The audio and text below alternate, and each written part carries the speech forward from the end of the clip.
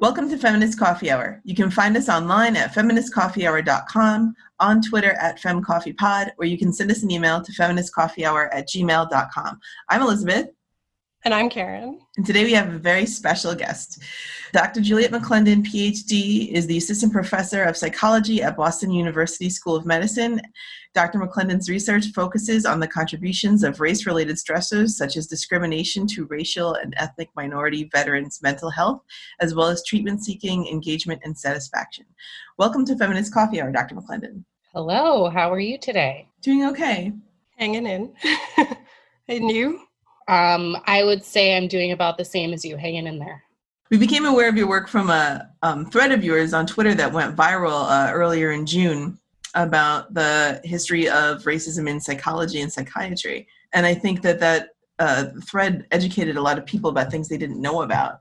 Can you tell us a little bit more about what you tweeted out and why you wanted to share that? Well, I think that given what has been going on especially in the US over the past several months, I think a lot of this really started with COVID-19. Everybody was sort of forced to stay home. A lot of people lost their jobs, people lost loved ones, and that was felt disproportionately by Black communities and by communities of color. And so once the video of the murder of George Floyd went viral, I think that people really were in a situation where they had had enough on a lot of different levels. And so we saw this uprising occur.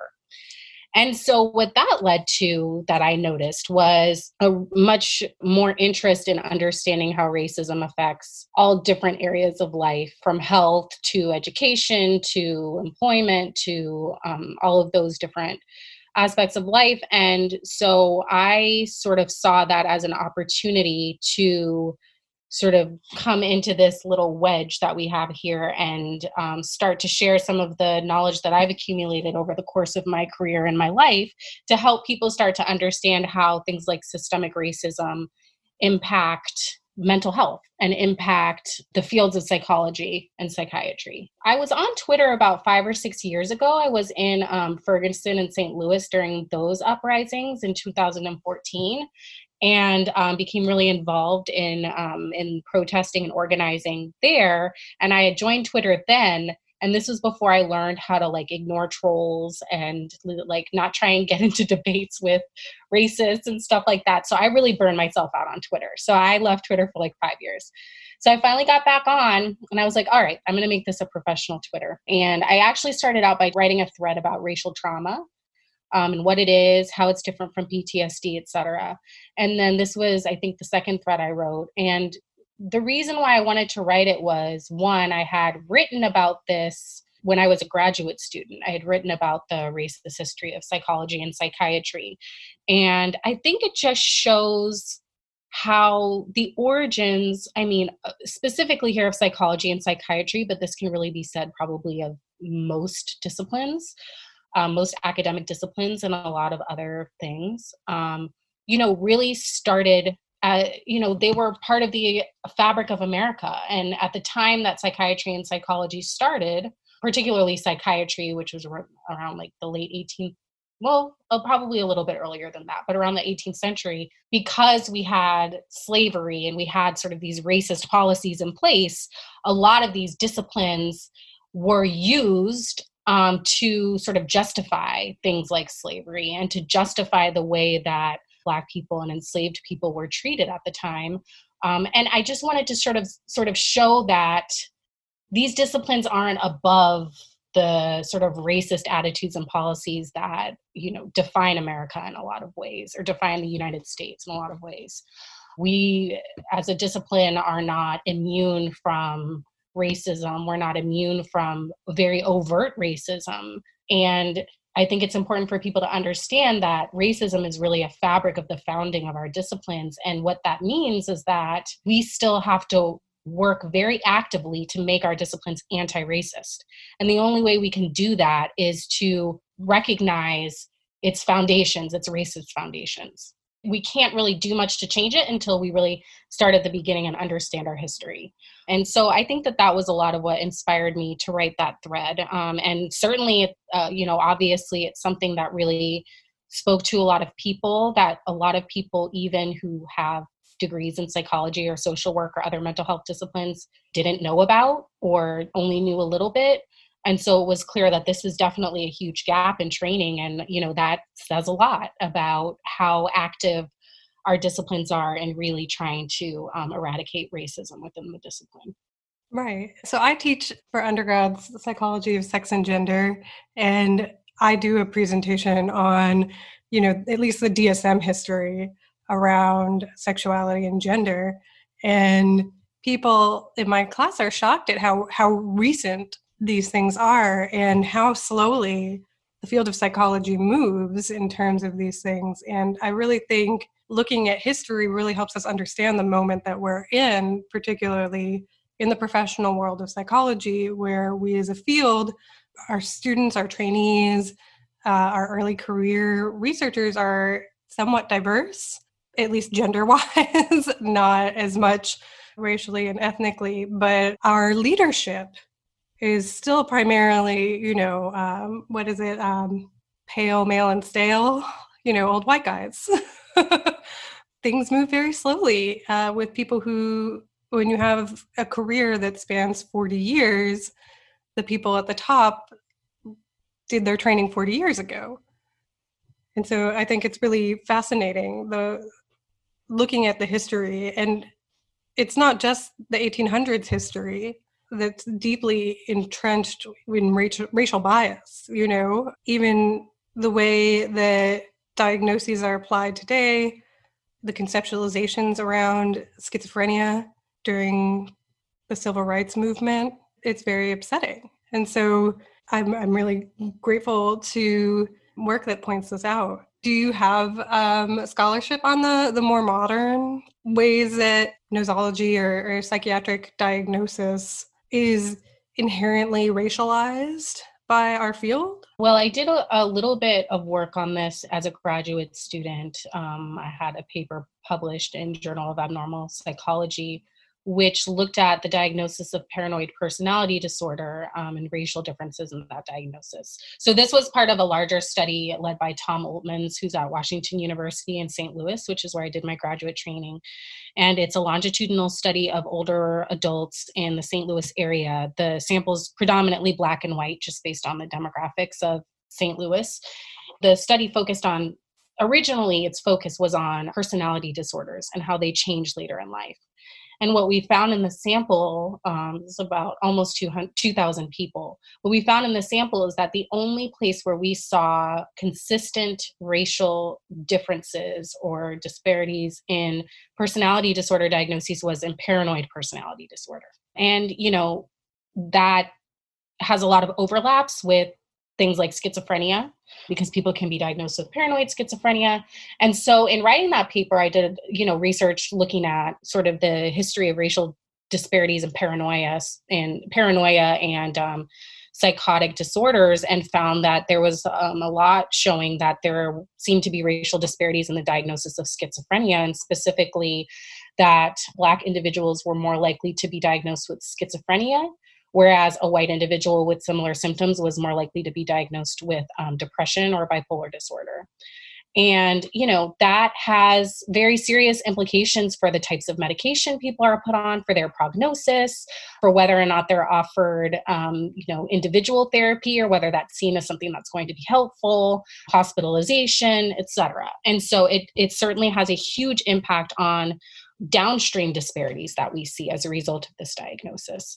What we found in this particular sample was that experiences of trauma in childhood and socioeconomic status explained these racial differences in paranoid personality disorder. We didn't have data on discrimination at the time, but I imagine that discrimination would have played a similar role. And so we see that it's really these, there's nothing inherent about being Black that leads to these issues. The reason why race is associated with disparities in paranoid personality disorder and a lot of other things is because of the environments that Black people are more likely to be in. For example, being more exposed to certain traumas, or living in poverty, or having lower access to education and healthcare resources. And the reason why Black people are more likely to be in environments like that than whites is because of racism and because of systemic racism and because of the ways that racist housing policies like redlining, led to eventually led to these very segregated communities where poverty was sort of concentrated in particular areas that were by design primarily Black, or Hispanic or other identities of color. And so it's because of this systemic racism in all these different areas, education, housing, healthcare, et cetera, that leads to the concentration of poverty and leads to greater exposure to things like crime and violence. And, and that is what leads to these differences in mental illnesses. And then on top of that, you have bias in diagnosis. So not only do you have people exhibiting, you may see sort of certain mental disorders more frequently in certain populations, but then you also have biases in diagnoses. So that something that could potentially be considered something like depression starts to be seen as something like psychosis, particularly because we tend to see higher levels of quote unquote paranoia among Black Americans. And a lot of that paranoia occurs because Black Americans are living in a hostile world where the dominant culture is, one that constantly degrades and holds down Black people. And so that paranoia in a lot of ways is very adaptive. It helps people be able to navigate the world in a way that allows them to protect themselves and survive. But because I think the numbers are something like I can't even remember the exact numbers, but I know for Black psychologists, there's about something like 2 to 4% of psychologists are Black. It's such a small number of psychologists and mental health professionals in general who are people of color. Plus, there's not great sort of consistently implemented cultural competence training in assessment or diagnosis or treatment. So what you have is you have a field that's predominantly white, that comes from that perspective, that isn't necessarily well trained in how to understand how culture and race and ethnicity and identity impact symptom presentation. And then you have people giving diagnoses that then end up being in some ways biased because there's a lack of an understanding of how to understand what this paranoia means, understanding where it's coming from, understanding that there are adaptive uses of it, and that it doesn't necessarily mean that this person is psychotic or delusional. It may mean that this person is actually existing in a world where they have to constantly be on guard. And so I think that contributes to some of the issues with diagnosis. And I think you see similar things for women in terms of some diagnoses that tend to be potentially overdiagnosed among women because of sort of the cultural expectations we have for how people should behave, and a lack of understanding that different experiences shape symptom presentation in different ways. Exactly. And one of the things, so my program is really neuropsych focused. And one of the things that's been really frustrating for me as a student in learning about prevalence rates are the disparities for things that we think of as organic, like Parkinson's or Alzheimer's, dementia, and the disparities socioeconomically and racially. There's a part of me that's like, why are we psychologists if we know these numbers? Like, why are we not all activists? Because we know that people are dying of racism. We know these disorders. If we could fix the socioeconomic landscape, if we could fix this discriminatory landscape in the US, we could prevent more disease potentially than doing research in some ways. We have the answer. We're just unwilling to implement it because it's not intrapsychic. It's not a medication. There's not a market-driven reason to do so. And I find myself being a very annoying student because, yes, while that's true, I still have to learn the material, but I just really get stuck frequently. Why are we looking at everything intrapsychically? Why are we looking at things from a one-on-one psychotherapy perspective as psychologists?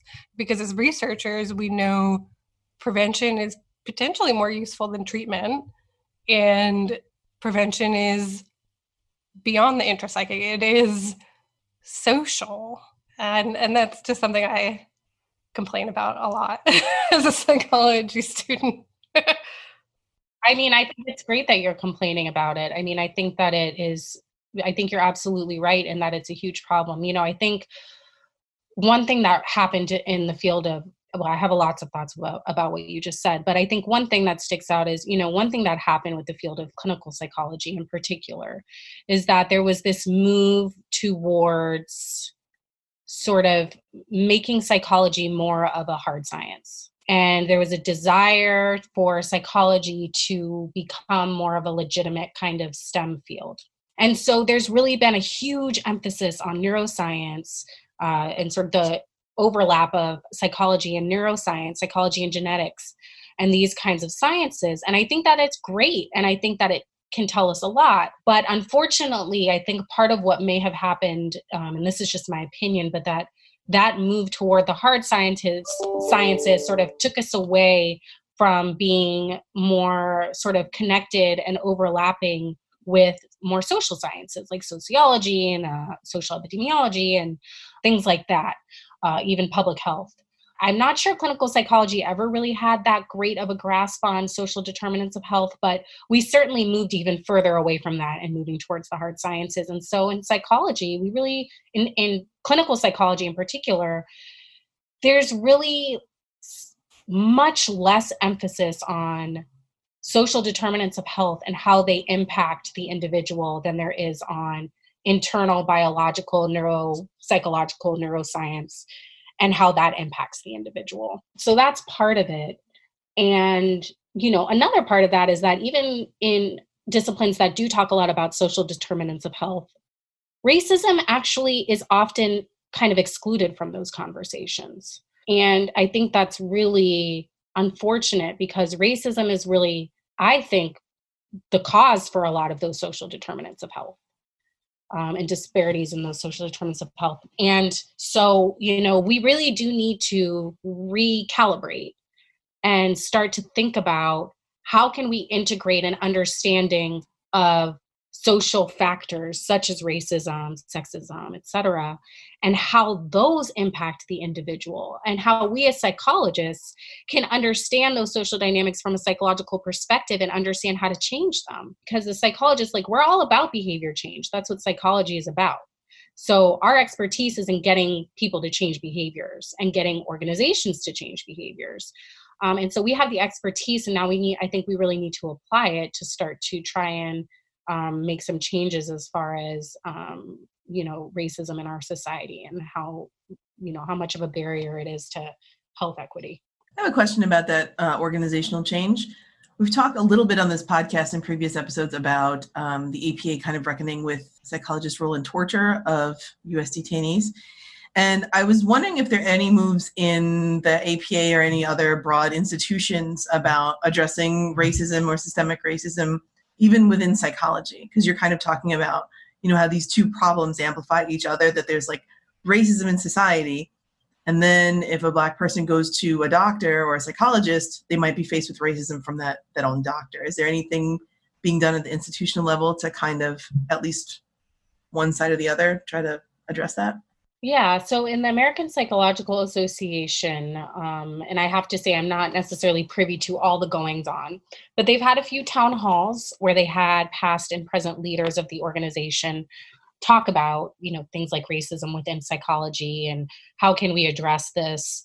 How can we increase representation of diverse groups?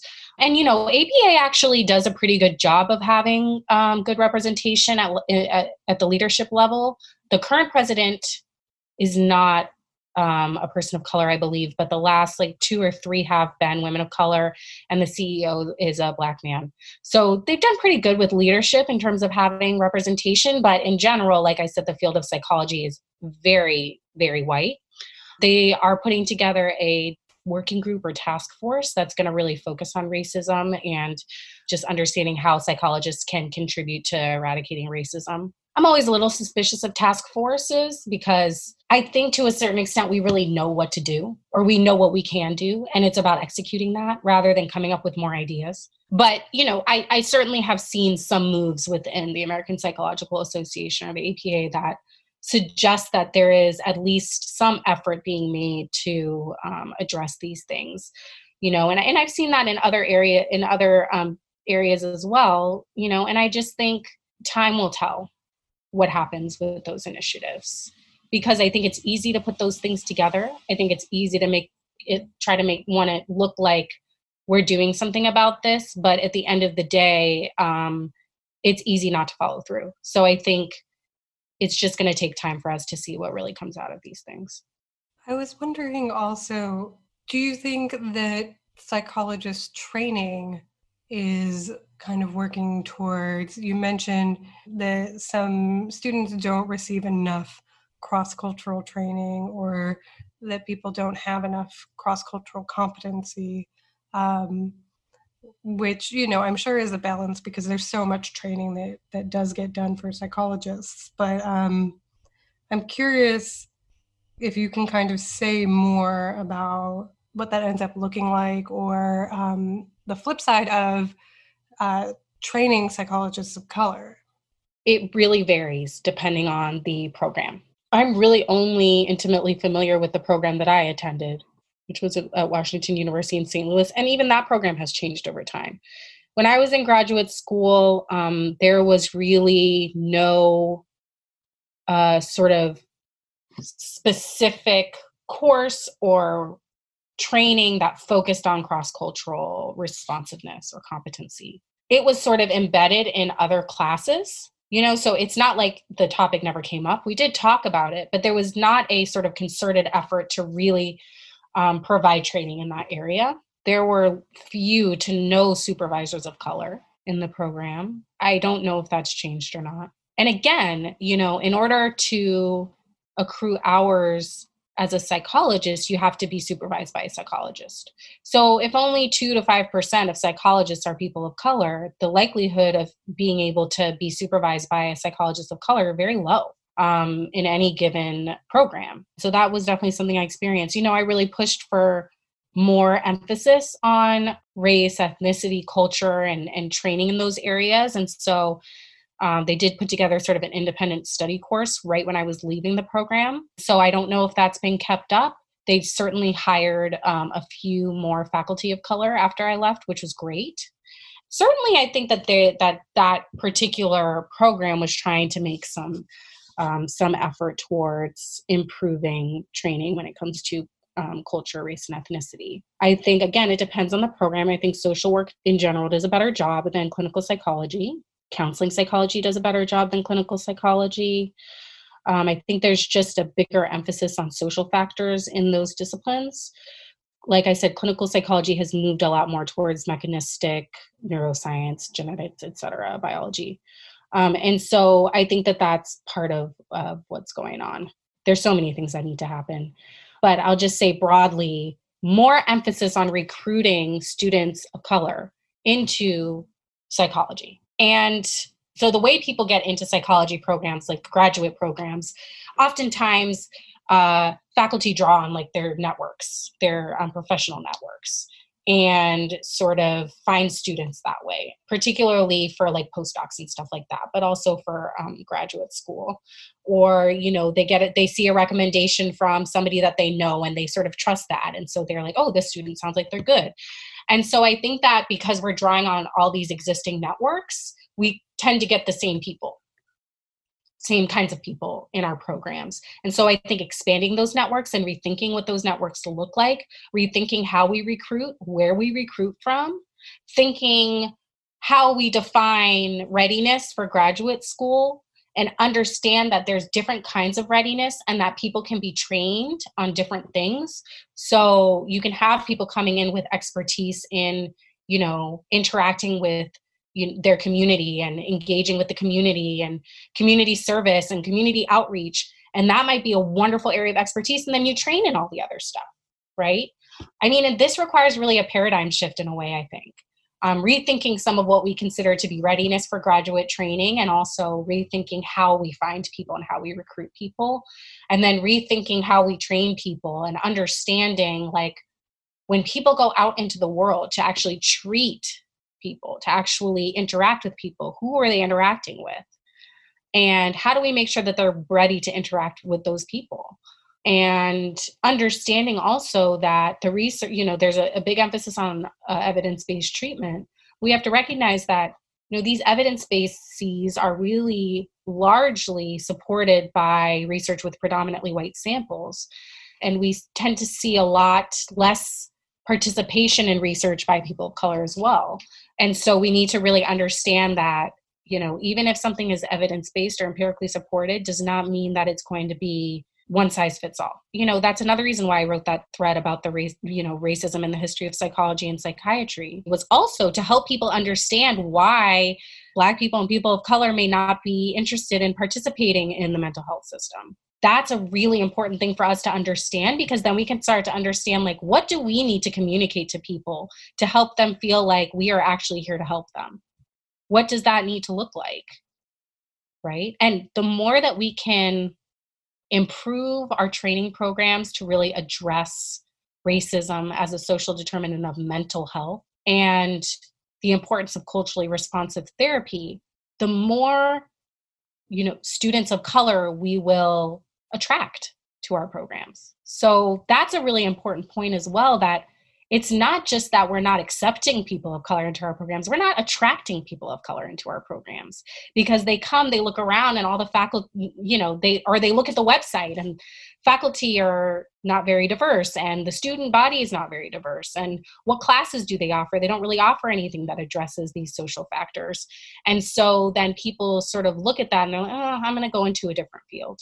There's multiple levels of things that we need to change. And like I said, it's going to take a paradigm shift, and we can't put all of the burden on psychologists of color to do the work, because at the end of the day, racism was created by white people. And so the only people who can really dismantle it are white people. We need to be able to have sort of a coalition of people from all different levels of, and all different types of programs at all different levels of their career, from early career to, senior level career, all different races, ethnicities, backgrounds. I mean, we really need to come together as a field and really, really think about our field critically, and think about what we need to do to really make change on a systemic level, because it's really a systemic problem.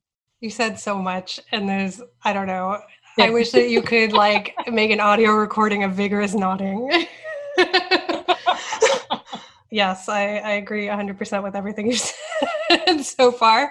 You mentioned, again, kind of bringing it back to the thread that kind of brought us to your work, the idea that somehow people of color just need to trust us, versus us reflecting on, well, how do we earn back that trust that we betrayed, that caused this schism or this lack of trust or this disconnect?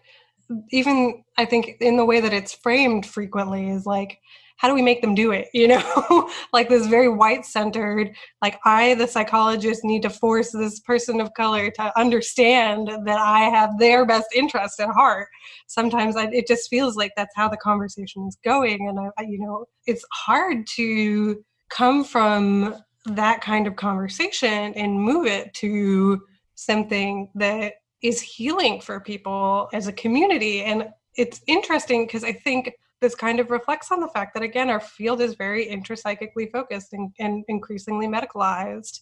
And we don't get a lot of, I think that this falls under the umbrella of hidden curriculum stuff in terms of what is valued in academia and what skills, alternate skills, may come from communities that are underrepresented in academia, or communities that have been marginalized out of academia by white people and by wealthy people, or by wealthy white people. And just this idea that there's a certain, I want to use the term agreeableness, but I feel like that's a little psych jargony, but there's kind of just a certain smile and nod, go along to get along kind of feeling that I've mentioned. I'm a difficult student, and I've made some waves in my program for really questioning certain things that we're supposed to take on face value, which I think is what makes me a good researcher, because I'm like, wait, what about this thing? Yeah, good for you. Well, thank you. I'm not saying that for praise, but what I'm realizing is there's a lot of fear amongst other students in asking questions like that. So it's not that other trainees aren't thinking those questions, but there's a lot of difficulty in having those conversations academically and having them not end up feeling personal to, the people we rely on for our recommendation letters. Absolutely. First of all, I really love what you say about we need to gain back trust from communities of color and other marginalized communities. I think the onus is on us.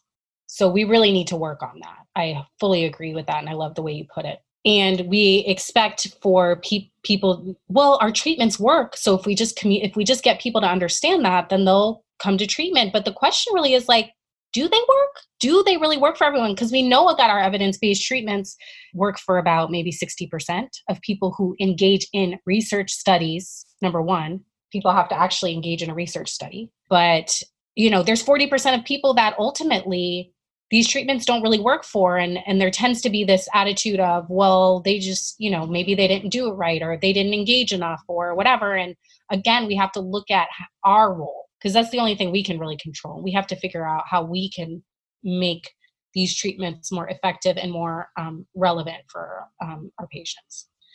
But beyond that, one thing that happened recently, so I'm on this listserv of psychologists who are clinical scientists. And recently, a group of people put together sort of a list or a database of research done by Black, Indigenous, and people of color scholars of color, and sort of spread this around the listserv. And there was some pushback to it. And the pushback was sort of around the idea of like, we're getting too political. And there was a lot of pushback to the pushback, which was wonderful. But there was a lot of sort of fear on the part of scholars of color and early career researchers. And most scholars of color are early career because the field is getting more diverse as time goes on, about sort of responding and expressing why those comments were racist, although nobody actually said that, but why those comments were racist and why they were sort of making assumptions about the work of scholars of color that was very much assuming that, we need to sort of give this work more scrutiny. It's this idea that somehow equality and equity is political. And then that somehow everything else is not political. Somehow trying to move towards a science, clinical psychology as a scientific discipline, medicalizing clinical psychology, that somehow those aren't political endeavors. But if we add race into the mix, then now it's political. And this assumption that somehow science is devoid of politics, that we're not all individual human beings doing science, who all have our own biases, our own political leanings, our own agendas. And yes, we try very hard to keep our agendas out of our science and for science to be objective. But at the end of the day, again, we're human beings. And so it's never going to be fully objective. And if we look at the field of clinical psychology, we have predominantly white samples. We have a lot of samples that are predominantly white undergraduates. We don't do a good job of having diverse samples. And our field is very glaringly non-diverse. So to suggest that somehow politics and biases has nothing to do with our work is ridiculous. And, in order for us to be able to achieve some kind of equity within our field, like we have to actively be anti-racist, which is an active term, which means we have to actually go out of our way to change the way we've been doing things in order to achieve equity. So anyway, a lot of what came up was just sort of the fear of more early career people and people of color, speaking up against this. And at one point there were anonymous emails being sent because people were afraid of how this might impact their career, their ability to get a job, and things like that. And so that is a very, very real concern. And it's definitely gets in the way of being able to make change. And so I do think it's crucial for psychologists who are later in their careers, who have, tenure, who have job security, to really support Black and Indigenous and other scholars of color in being able to make a change in the field. And there certainly are people like that in the field, and we need more. So, that's important. And again, it can't be all on the backs of people of color and young people, because we have things that we have to take care of, and we have to, continue our careers as well. So we need help and we need support. And I mean, other thing I'll say about that is I love this quote from Audre Lorde. So it's from Litany for Survival. And what she says at the end, she says, when we speak, we are afraid our words will not be heard nor welcomed. But when we are silent, we are still afraid. So it is better to speak, remembering we were never meant to survive. And it's just this idea that we're always so afraid to speak up because we're worried that it will threaten our survival in some way or another, which is a very valid and legitimate worry. If we don't speak up, though, what does that mean for us and for our people? When she says we were not meant to survive, to me, that means as people of color, as Black people, anything that we're doing now is meaningful because we weren't really meant to be here. So even all the little baby steps, all the, side conversations, offline conversations we have with one another, all of the, ways that we choose the research that we put out, the way that we choose to use our platform, all of it makes a huge difference, even if it feels small. And I think that we need to find the ways that we can speak up while still surviving. And for us to support each other so that if something does happen to one of us, there's a safety net there. I think for clinical psychologists, in some ways, it might be a little bit easier for us to speak up because first of all, we know how to communicate very effectively. And I think also we know how to persuade. And I think also, if you're in academia and you're doing research and you speak up and for some reason that affects your career in academia, I mean, maybe you're better off practicing in the community and helping people, So, so I think that there's a huge role for psychology and psychologists in changing the field of psychology, but also just changing attitudes and behaviors in general in the broader population.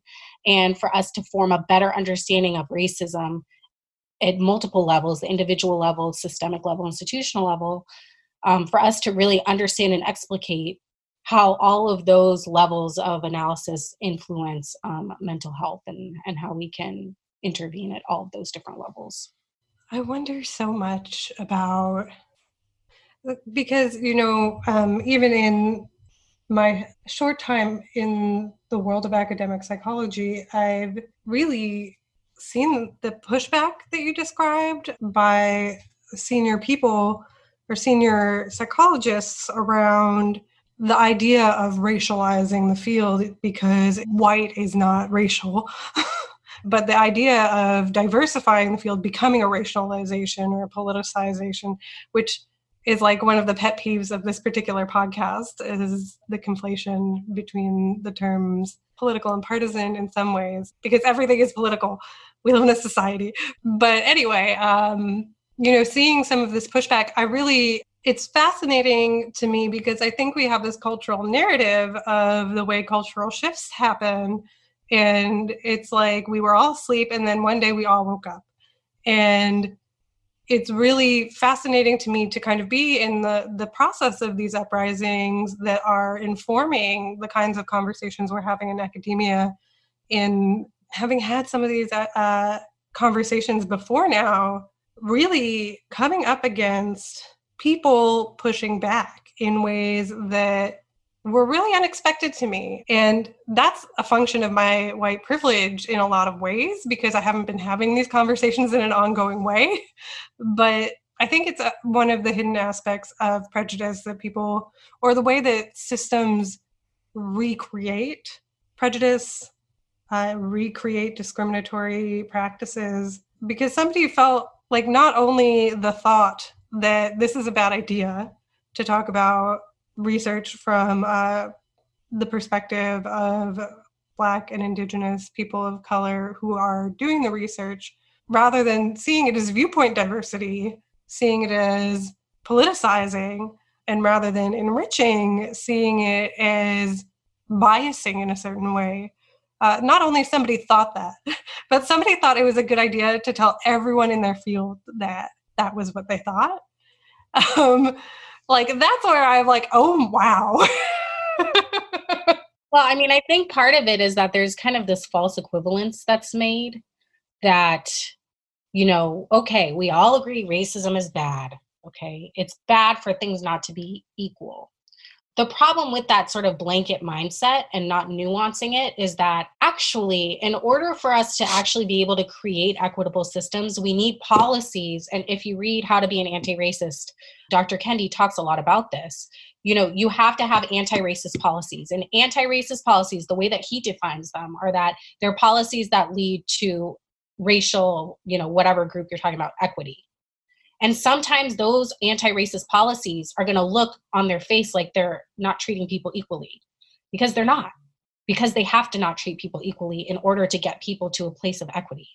So if you think about affirmative action as a classic example, the only way that you can increase access and diversity of, college campuses, for example, or workplaces, is to treat people who are underrepresented differently than you treat people who are overrepresented. That's the only way you can get there. And so I think that there's this big concern with, we can't treat people differently. We have to treat everybody the same. But we can't all of a sudden start treating everybody the same when everybody's been treated differently for hundreds and hundreds of years. And so I think that there's a certain amount of nuance that is necessary for us to really start to be able to have these conversations, rather than we have a lot of these sort of unspoken rules about what we can and can't talk about and how we can and can't talk about things. And we as people who believe in equity and equality get wrapped up into that as well. We get caught up in that as also. We try to say, no, well, it is equal. Well, no, but it really isn't. And it shouldn't be, because it can't be. So that's the thing that really pops into my mind when you're talking about some of these expectations of, non-politicalness and, everybody's the same and we shouldn't treat people differently, because the fact of the matter is that we do need to treat people differently. And once racism is eradicated, we can start treating everyone the same. I think that's a fantastic note to end on, considering the time. No problem. I'm glad we got to talk about these kind of like broader systems level issues. That's wonderful. Yeah, thank you so much for sharing that with us. Do you have anything that you want to add, or any work that you want people to look at online? Yeah, you can follow me on Twitter at Dr. Juliette. It's JULIETTEM. And I wish I had something that I was like promoting, but I really don't at this point, besides my Twitter. And well, if you do, it'll be on Twitter. Yeah, so there you go. Good. I think one of the other things that I always like to say is, for people who want to understand more about racism and how it affects people, and understanding systemic racism and how it has impacted people over time, to read Black authors. I think a lot of people recommend like White Fragility and stuff like that, which I think is fine. And I think that that's a good place to start. But I think at the end of the day, you're going to get a more instructive and cogent analysis of racism and its impact on people of color by reading writers of color. So people I always recommend are like Michelle Alexander, The New Jim Crow. I mean, wonderful. Reading James Baldwin, reading Ijoma Olowu. So you want to talk about race, reading How to Be an Anti-Racist, Ibram X. Kendi. Those are just a few places to start, but those are really good places to start to really get like a cogent analysis of racism and systemic racism and how it has impacted people over time and still does today. I think it's really important to understand those dynamics. They're complicated. It's not simple. And so you can't just understand it just by being in the world. Even for me as a Black woman, reading and listening to scholars who've thought about this day in, day out from sort of a broader systems political level really helps me to better understand how to help my patients as well. So that's what I would recommend. Thank you so much. Follow our podcast on Twitter at FemCoffeePod, and have a great day. You've been listening to the Feminist Coffee Hour podcast, tackling political arubers from the feminist outer boroughs of New York City. If you like our podcast, please support us at our Patreon, which you can find at www.patreon.com/feministcoffeehour, or, do a Google for Patreon and Feminist Coffee Hour. Our patrons get early releases of episodes, plus other cool perks at higher levels. If you can't support us financially, you can always give us a 5-star rating on iTunes and write us a review, as it helps the algorithm know we're there and that people like us, like you. Our intro and outro music is Making It Hard by Bridget Ellsworth, and you can find her music on SoundCloud.